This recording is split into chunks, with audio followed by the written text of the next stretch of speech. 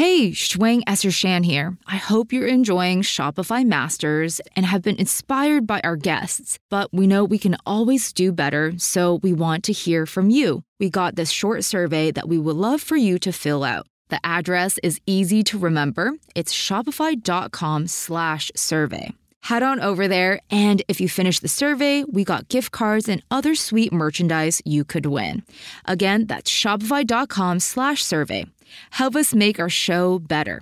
And thanks. You can build up a following, a community, a content basis before you even start a company, before you even know what company you want to start. Hello and welcome to Shopify Masters, the podcast powered by Shopify, your companion for starting and building a business. I'm Shuang Esser-Shan, your host for today. So maybe you've heard of the keto diet. It's low carb, high fat, and aims to put your body into the metabolic state called ketosis. This is when you start to burn fat for energy and your body produces more ketones. Well, have you ever wondered if there's an easier way to produce more ketones? Well, that's what Michael Brandt and Jeffrey Wu wondered. Can it be as simple as taking a drink of ketones instead of adopting a whole new diet? Michael and Jeffrey started HVMN, or Health Via Modern Nutrition, to research and launch a ketones supplement drink. The journey started in 2014, and Michael is here today to chat about product development, community building, and how they are scaling this multi-million-dollar business. Thank you so much for being here today, Michael. Thanks for having me, and thanks everyone who's listening in. Looking forward to the conversation. Creating ketone supplements sounds like an extremely difficult feat. How did you even begin your product development process? Ketones are a really interesting molecule. They're a really interesting form of energy that our body makes already. People have known about it for a while. My journey of how I came into it was, I'm a computer scientist by background who got into biohacking, and from biohacking got into nutrition and started looking at what are the main drivers of performance, cognition, recovery, the main outputs that people care about from getting good endpoints from the food that they eat. And one topic that kept coming up is ketones, because when people are doing a low carb diet, they're trying to produce more ketones. When people are exercising, training for a marathon, their body is getting better at making ketones. When people are doing intermittent fasting, which has gotten really popular in different productivity circles, their body is making more ketones. So this word ketone kept coming up, and we've known for a long time your body can make a ketone. If you're drinking bulletproof coffee, there's certain things that you can do to make your body make more ketones. My co-founder and I, we asked the kind of simple but complicated question of, hey, why can't you just go drink a ketone then? If ketones are so cool, why can't I go to the store? Why isn't there a store online that has a ketone drink? So that was the initial question that led into our journey here. It's a really good question, and it's one that I'm sure so many people are happy that you've asked. So what were some of the first steps and some of the first research that jump-started the start of HVMN? Yeah. So rewinding the tape all the way back, my co-founder and I actually started a business in 2014 that was called Nutrobox. And that was really popular nootropics. We were one of the first nootropics brands to take nootropics mainstream. So we were on Shark Tank. We were in the Wall Street Journal, Vice, Bloomberg. We really put the idea of nootropics on the map where, hey, caffeine works, 1 billion cups of coffee or drink every day. What can you stack on top of caffeine to get a better performance profile? That was our initial question, and Nutrobox did extremely well. And then we started thinking more broadly around broader areas of human health and performance. I got into marathoning. I'm a semi-pro marathoner, run 6-minute miles for the marathon. We've got a big intermittent fasting group going where people do different intermittent fasting regimens, either daily or extended fasts. My co-founder and I in our community did a 7-day long fast at one point. So we've been pushing a lot of different areas around metabolic flexibility, and the word ketone kept coming up. We saw that there was some interest around making a ketone. We saw that there was early research by DARPA in the United States Department of Defense. DARPA is a really cool group. It's the Defense Advanced Research Projects Agency. A lot of people have heard of them because they created the original internet before the internet was the internet. It was was like 6 computers like talking to each other in the 1970s.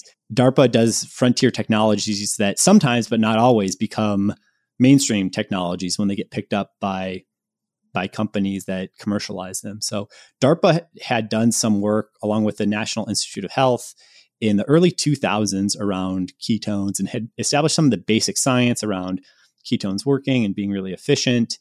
And there was this program, it was called Operation Metabolic Dominance, where they showed some interesting early signs around ketones. It never went anywhere. It was collecting dust on the shelf. My co-founder and I, we're running this nootropics business, but then we getting into broader areas of metabolic health. Bulletproof is trending really hard. The keto diet is trending hard. We're thinking about ketones. We're asking that question, hey, why can't I go drink a ketone? It was that light bulb moment or that dot connecting of an entrepreneur. We were kind of put a few different things together and we said, hey, you know what? Let's do this. Let's make a run for it. We rebranded. We called the company HVMN, Health Via Modern Nutrition, so that we could expand beyond just nootropics. And we launched the world's first ketone ester drink in 2017. And at the start, it was still pretty expensive. And we were mainly working with elite operators. We got a big multi-million-dollar contract with the Department of Defense. And we had it available on our Shopify store for high performers. So Ironman athletes, people training for marathon. It was very dialed in. Like sometimes we'd have really high-end execs, CEOs drinking it for performance fuel in their office. It was a very high-end product for the first few years until we researched and were able to bring down the price a lot. And speaking of dots connecting, it's very fateful about discovering this research because you end up having this huge contract with DARPA. So for fellow founders, maybe share about the process when receiving a large contract. How do you organize yourself so that you're using the finances in the right way, you're scaling in the right way, and you're expanding your production to meet the needs of this contract? Yeah, that's a great question. It's something that a lot of entrepreneurs chase down, is that you want a big government contract or you want a big order from Costco or Walmart or Whole Foods. And once that order comes in, it can be a blessing and a curse. It's like, oh my gosh, okay, now we got to go make it real. With the US government, at least with the military, in order to get that level of funding, there is a lot of budgeting and structuring that goes into that to begin with of, okay, you're applying for these funds. Where exactly are you going to allocate it? You have to have things pretty tied together to get that. In that sense, some of the pre-work was done where, okay, like we're going to do these 7 different subtasks. We're going to do these subcontractors on task 2 and 4, and we're going to have this deliverable, and here's how we're going to staff it. Not to say it's easy, but yeah, once the contract is signed, once the money starts to come in, at that point for us, it was a matter of execution. Like, okay, we said we were going to do this. It's pretty well scoped. Let's go and do it. So it becomes tractable. Like the hard part, I would say, is in a big government contract is just the initial conception, like getting even the hooks into the right contracting vehicle, getting a good proposal in, being even able to budget it out and write that proposal. I would say that was the kind of magical part for us. When you're iterating your product, how did you seek out feedback and who did you ask for giving you feedback? The work is never done. We are on version 2 of our ketone product line. So version 1 we launched in 2017. Version 2, which we call Ketone IQ, we launched earlier this year in 2022. We launched it in January. We actually had 33,000 people on our wait list when we flipped it live on our Shopify store. And there's a version 3 ahead of us. The work is never done. You can think of it like, I'm not inventing this paradigm. It's the same way that you would think about the iPhone, like iPhone 2 versus iPhone 3. You could say, I don't want to pick on iPhone here, but you could say at a certain point, maybe the distance between innovations reduces, but certainly in like the early iPhones, like each one had a big material update in it. Like went from no app store to there's an app store to like, wow, like the camera's significantly better, battery life significantly better. So we're looking at the same thing here, where our version 1 of our ketone was extremely expensive, tasted pretty crazy. It's tasted like a research chemical. We were able to simplify it down a lot. But a lot of it was talking to people, where our version 1 was very complicated. I think a lot of entrepreneurs run into this where you almost overload with too much features or technical complexity. You make the kind of like dream unicorn on your V1. It's like almost the opposite of MVP, minimum viable product, where you go really low scope. Sometimes you can make the thing that's too complicated or too expensive or has too many bells and whistles to it. And then the journey of the entrepreneur becomes addition through subtraction. It's okay, how do I make this a better product by removing complexity? How do I make the supply chain around this simpler? How do I make the formula simpler? Simple relative to what? Like simple relative to what is that clear, concise need of the customer, where I shave everything off of the product that is not meeting that need. That's been the journey for us, where we started with something that was overly complicated and we reduced it down to what we were hearing from our community, how people were using it, what they were mixing it with, entry points throughout the day when they were using it, how they would like to use it. And just hearing all that kind of feedback helped us to understand, what are we even simplifying towards? And how did you go about finding the right components of a feedback group? Is it potential customers or team, surveys? What makes up your feedback group? That's a great question. I would say there's generally two buckets that we like to talk to, and one is a lot easier than the other, but both are important. One is you want to find your absolute net promoters, the people who are 9 or 10 out of 10. They love your product. They tell their friends about it. They're subscribed. They buy it by the boatload. You want to find out, why do those people like it? My product isn't totally perfect yet. Why are you buying so much of it? What are they doing with the product out in the world? And is there a way that you can build for that super customer to make them even happier, to get more people like that? The other people that you want to find are the people that don't like your product, or the people that thought they would like the product. Maybe they bought it once and then they stopped buying. That can be a harder group to find, because your super fans are generally like really excited to hear from a founder or someone on the team. Hey, I run product at XYZ company. Can I get your feedback? Oh yeah, sure. I love XYZ. Like, let's talk. It can be harder to find the people that didn't like your product because they're over it. They're not excited to talk to you maybe, but there's always a way. Sometimes you have to reach out to more people. Sometimes you have to be just very kind in the language that you use. Sometimes you offer them store credits or an Amazon gift card, or like you somehow make it worth their while, because that feedback is worth a lot. Hey, why did you think that this product would be interesting to you? And then why did you end up not buying it again? I mean, you can ask that direct question. You can also peel back the layers of the onion a little bit and ask other types of questions like, how did you use it? What were you expecting to get out of it? What did you get out of it? How do you tell your friends about it? You can ask those kind of sub questions to get at what their conception was of the product and where maybe there was a mismatch of expectations. And ideally you come out of it knowing like, okay, well, I could have won that customer if we'd done X, and you start seeing the patterns. I'm chatting with Michael Brandt, the co-founder and CEO of HVMN, the makers of Ketone IQ, the ketones supplement drink.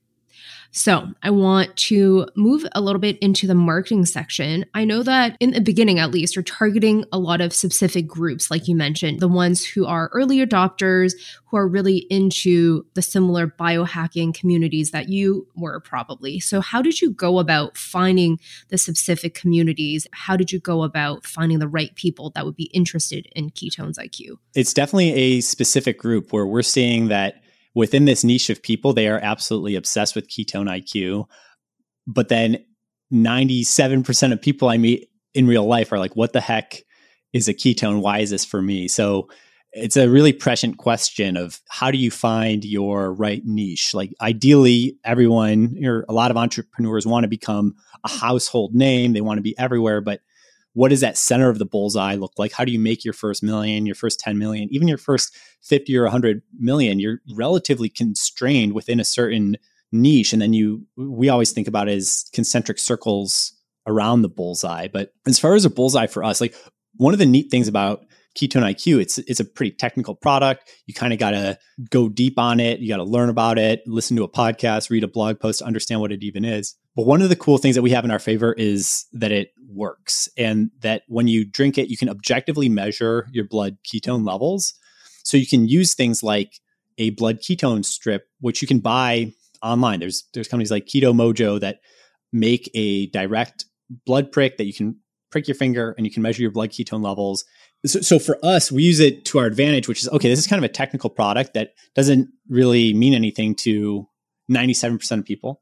But for the people that are really into it, it's really cool that they can measure it and see it. So people that are wearing continuous glucose monitors, people that have an Oura Ring or a Whoop, we're able to start saying, okay, well, if this product really resonates in communities where people are measuring, they have these hardware devices, that helps provide seeds for where we should be going and doing partnerships with. So, okay, let's do partnerships with Levels. They make a continuous glucose monitor. Those people are really familiar with what we're talking about here. Let's do a partnership with Oura, with Whoop, people who are wearing some sort of wearable that's measuring their biofeedback. Those are our people. Someone who owns a Peloton, someone who is already being quantifiable about their biology. They might not have woken up this morning wanting to buy a ketone, but they're at least in that ballpark of understanding quantifiable biomarkers and how to manipulate them. And they're a step away from us being able to tell our story, as opposed to just, a random person on the street. That's really interesting because I think you combined both partnerships and also demographics to make sure that you're targeting the initial set of customers. Moving beyond that, what were some of the first marketing efforts you did to reach a bigger audience? Your story has to get an order of magnitude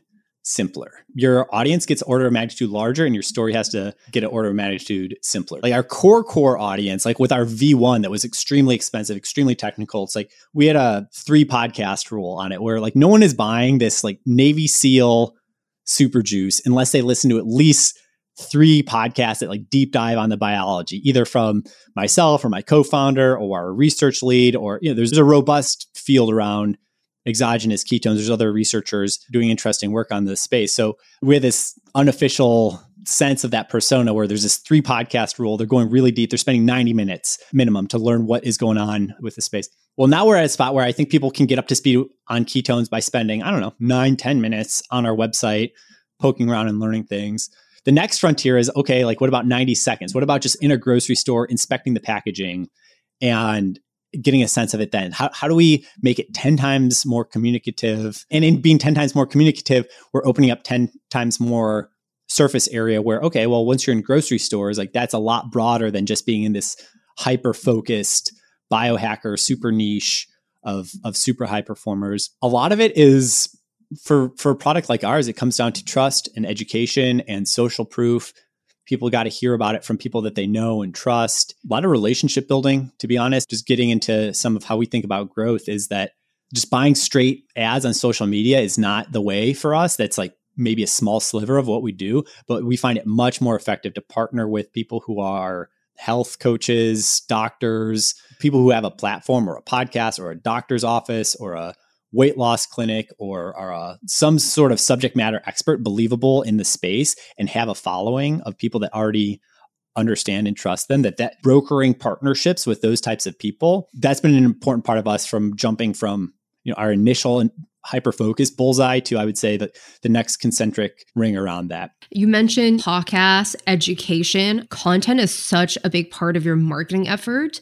Tell us about the different strategies you have on education and content marketing. One thing that I always say to other entrepreneurs or people who are considering getting started in a startup journey is you can actually start the content and education and community before you even start a business.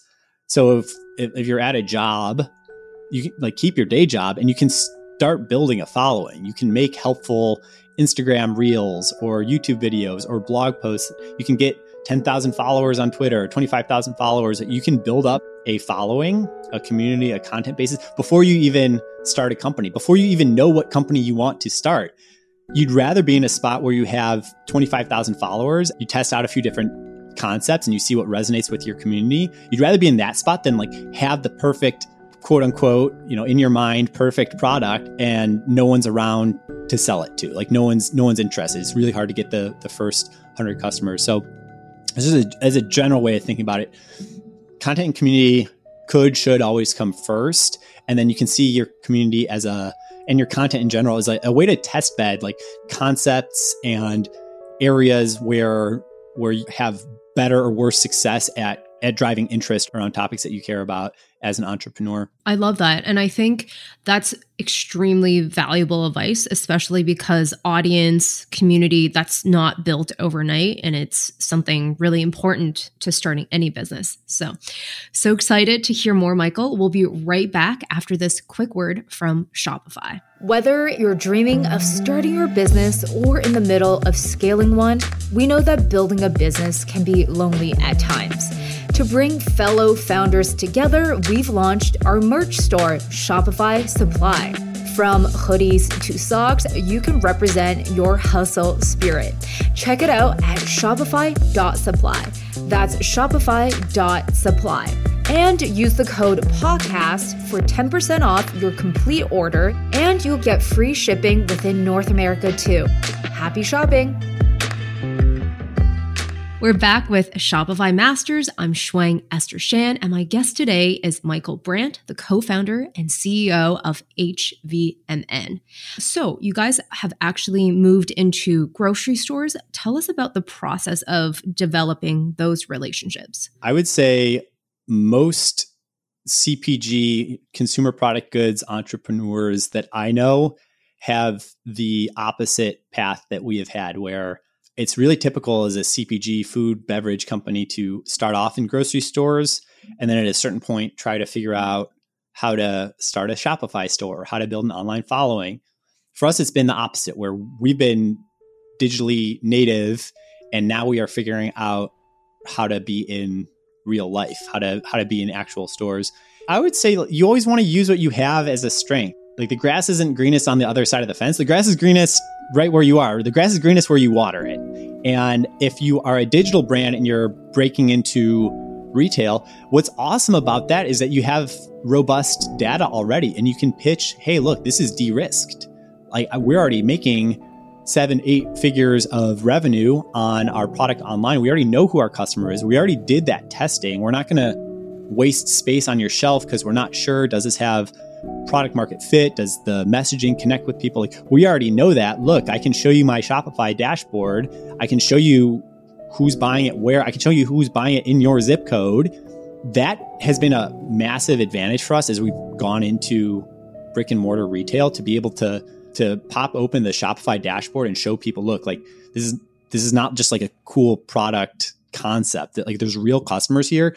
We can drive those customers to your store, and B, there's more customers where that came from. Like, there's a whole big country out there. Like, not everyone has heard about us yet. Like, the same thing that worked to acquire the customers that we do have is going to continue to work as we scale. The same core message that's resonating on our current surface area is going to resonate in your store. You just have a lot of believability on you. A lot of times retailers like to look for prior signaling of an effect in the market. They don't want to be the first one to buy $10,000 worth of your product and then be left stuck with it. So being able to parlay your online success into brick and mortar store is a huge benefit that digitally native brands have. A lot of Ketone IQ consumption is about repeat purchase and getting into a habitual routine. So tell us how you've decided to package the product to help with this model of consumption. Yeah, that is a super astute question, especially for brand like ours, company like ours, where we invented something that's really cool technologically, and it's about mapping it to that exact ritual, that exact usage point. One concept that I read, it was years ago at this point, but that always stuck with me, is this concept of a category entry point. Like, when you think about Corona beer, you think about the beach. Can you drink Corona on your couch at home? Absolutely. Like, you can drink it anywhere. But they have implanted that they are the beer with a lime to go and enjoy it on the beach. That is really good definition of category entry point. That is a way you can think about for your own product, is what is the category entry point? When are people supposed to use this? And then working backwards from there. So for us, we thought about it and it was, hey, ketones can be useful all these different points throughout the day. It's a metabolic superfuel. We're all doing metabolism all the time. One thing that we've decided on strategically is to really focus the message on have it first thing in the morning. That is the category entry point. When you look at other brands that we respect that are in the just general supplement space, we borrowed inspiration sometimes from them and saying, okay, well, yes, like, you can have functional mushrooms at different points of the day, or you can have CBD or collagen or whatnot at certain points throughout the day. But having a concrete story, hey, take this with the sunrise, take this with your morning energy lift. Can you also have it other times of day? Sure. But really focusing our messaging around morning ritual, wake up, you just fasted overnight. Your metabolism is in a really good spot because of that overnight fast. keep it going, have some ketones, have some water, have whatever your morning supplement stack is, have a cup of coffee or a cup of functional mushroom tea, whatever's your thing. Like, we want to be part of that moment in people's day. So then we develop all of our onboarding, all of our creative messaging, all of that packs into that. And we still always hold out. Like, look, if people want to have it other times of the day, if people want to double click or read the advanced level usage guidelines, we always offer that. But we've decided to be very polarized into, you got to have a single chief way that people are using your product, and the simplicity that you net from that. It feels like you're chopping off arms when you're not saying all the other things that you want to say about how, when, where, why to use your product. But I think that's the right decision, is to chop so that you can simplify, and then just trust that, the really pro users, the people that are really into it, they will double click in and they will figure out, oh, wow, turns out I can drink coffee also in the afternoon or also at 9 p.m. Like, people will figure out, when they're really into your product, how to use it beyond your one category entry point. I think that also touches on pricing a little bit. I think the lowest denomination right now online is 3-pack. So it's a high financial commitment for someone to start trying it. So there's a tension between the initial first time user and also getting more repeat purchases. So how did you go about determining the pricing aspects of when you guys were launching this? Yeah, I love this question because we put a lot of thought into this, where you're absolutely right. Our current lowest price offering is $120, which to me at first sounded very steep. My intuition was to offer something way less, but we looked at the data and we collected some really interesting vantage points around it. And I'm happy with where the decision is for now, where basically when people find out about us, they're pretty excited about the product.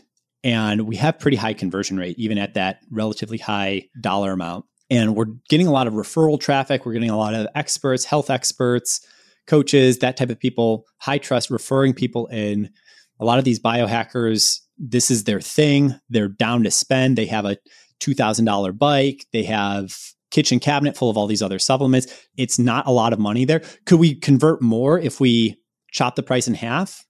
Yes, but I don't think we'd be converting twice as much. And that's where the math is really interesting. Where we'd actually need to be converting more than twice as much, because once you have things like free shipping and other kind of fixed costs per package that you send out, acquisition costs, where we're paying people a $20 bounty for every customer. That's a common pattern with affiliates, is to give X dollar referral. Once you have all these fixed costs of the transaction, when you start running the math on it, it's like, okay, well, $120 has a certain conversion rate. If I chop the price in half, I would need my conversion rate to actually be 3 times as high. And that just ain't happening. That's a peek at the way that we slice the data on it. I will say that we're also thinking, and it's not like a forever thing, where I expect at some point that as we continue to grow, we will revisit this. We will want to offer lower price entries. We will continue to grow sophistication on how we're acquiring new customers. We will tap out of our core bullseye of people who are down to spend $120, and we will just, by means of necessity, have to lower the price point into lower cost offerings. But we're going to wait until basically growth slows down before we go and pull that lever. So I think that's also very fundamental for the financials of a business. Starting a business, financials is such an important foundation. So what are some tips or metrics you think are important for founders to keep an eye on early to make sure that they do have a solid financial foundation? This is one of the things I love about Shopify, which is that there's a whole app ecosystem. One app I think is really cool is an app called Lifetimely, where they will show you your lifetime value of certain customers, and you can slice it in a bunch of interesting ways. Like if you sell multiple products, you can see, customers that start out by buying product A, what's their lifetime value, versus people that start out buying product B, what's their lifetime value. I like that app a lot. I think that's a really helpful tool, or if you don't use that app, just a general sense, some way of ascertaining the lifetime value per customer. And it continues to grow, right? If you just launched your product 3 months ago, you're going to have people that have been around for 3 months. You're going to have people who have been around for 2 months, and then people who have been around for 1 month. As your product has longevity on the market, you'll see richer cohort data where you'll be able to say, hey, what is my 6-month LTV? What is my 12-month LTV? Are successive cohorts more or less valuable? Hey, you'd expect that when you first launch, that those customers are going to be like super fans, really into your product. A general trend that you tend to see is that later cohorts are less quote unquote valuable because you've tapped out on like the super fans and you're now getting into the semi fans and the people that you really had to convince to try and buy your product. And having a feel for that as a founder, as a leader, is super important.